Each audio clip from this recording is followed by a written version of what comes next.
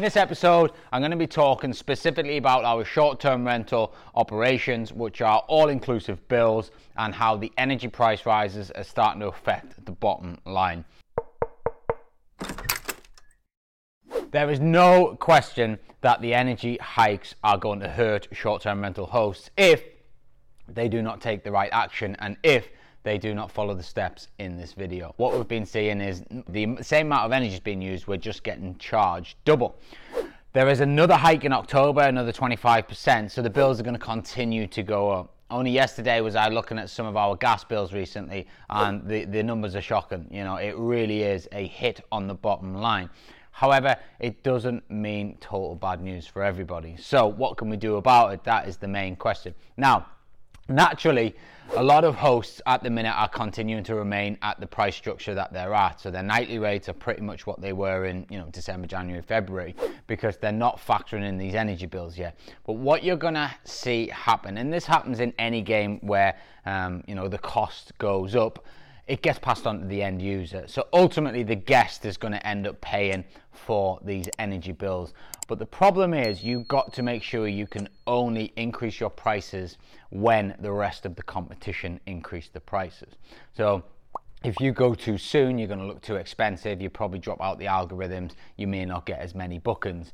But at the same time, you've got to make sure your business is making money. Each and every property will have a different energy consumption, and therefore you need to understand which ones are now still profitable and which ones aren't. It could be a case that the older buildings that don't have as much insulation are no longer profitable versus maybe a modernized block of flats or something like that. The data will start to tell you, and then you can make the decisions right for your business. But what's going to happen is people will start to see these bills coming in. They'll start to pay them. They'll start to realize they weren't making as much profit as they once were prior to the price rises, and they'll naturally go straight onto their dynamic pricing tools or to their property websites and increase the nightly rates of their properties. Now, as everybody does this across the board, which will happen, by the way, I guarantee it, everyone's going to feel the same pain, then the prices will go up. So our £150 a night will now be £175 a night, but that's fine because everybody will go to £175 a night. So we're still at a level playing field. So you want to be watching what's going on the markets. You want to be testing out what your competition are doing, keeping an eye on things, and just slowly but surely keep adding and adding and adding a little price hike to all of the properties over time. That will then negate the increase in energy bills, and as I said earlier, that will get it pushed onto the consumer.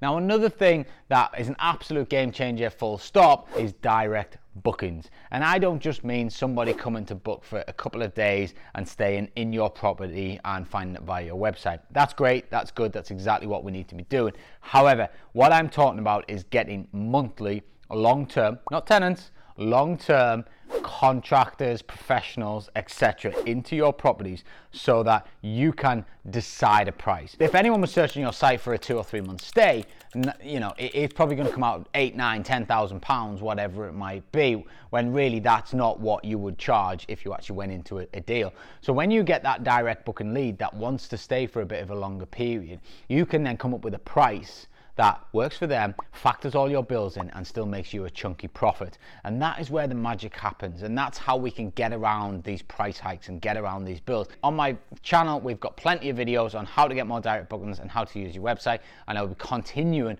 to do more and more of this as we go forward. But I am so passionate about getting away from the OTAs and sharing what we are doing, because I think it is an absolute game changer for your business, and it means that you have a sustainable business for the future. And as a side note, if you ever want to sell your business, it's worth a lot more if you can generate 100% of your own revenue versus relying on the OTAs. You've got to start thinking about this, and from day one, you've got to start working on your organic traffic to your own website. Thank you very much for listening once again. And if you are enjoying the show and you would like to maybe get on a one-to-one Zoom call with myself so I can help you with your life and or your business, then all you have to do is leave me a review, take a picture of it and tag me in it on Instagram at official Ryan Luke, and I will be picking somebody out to jump on that call every single month with myself.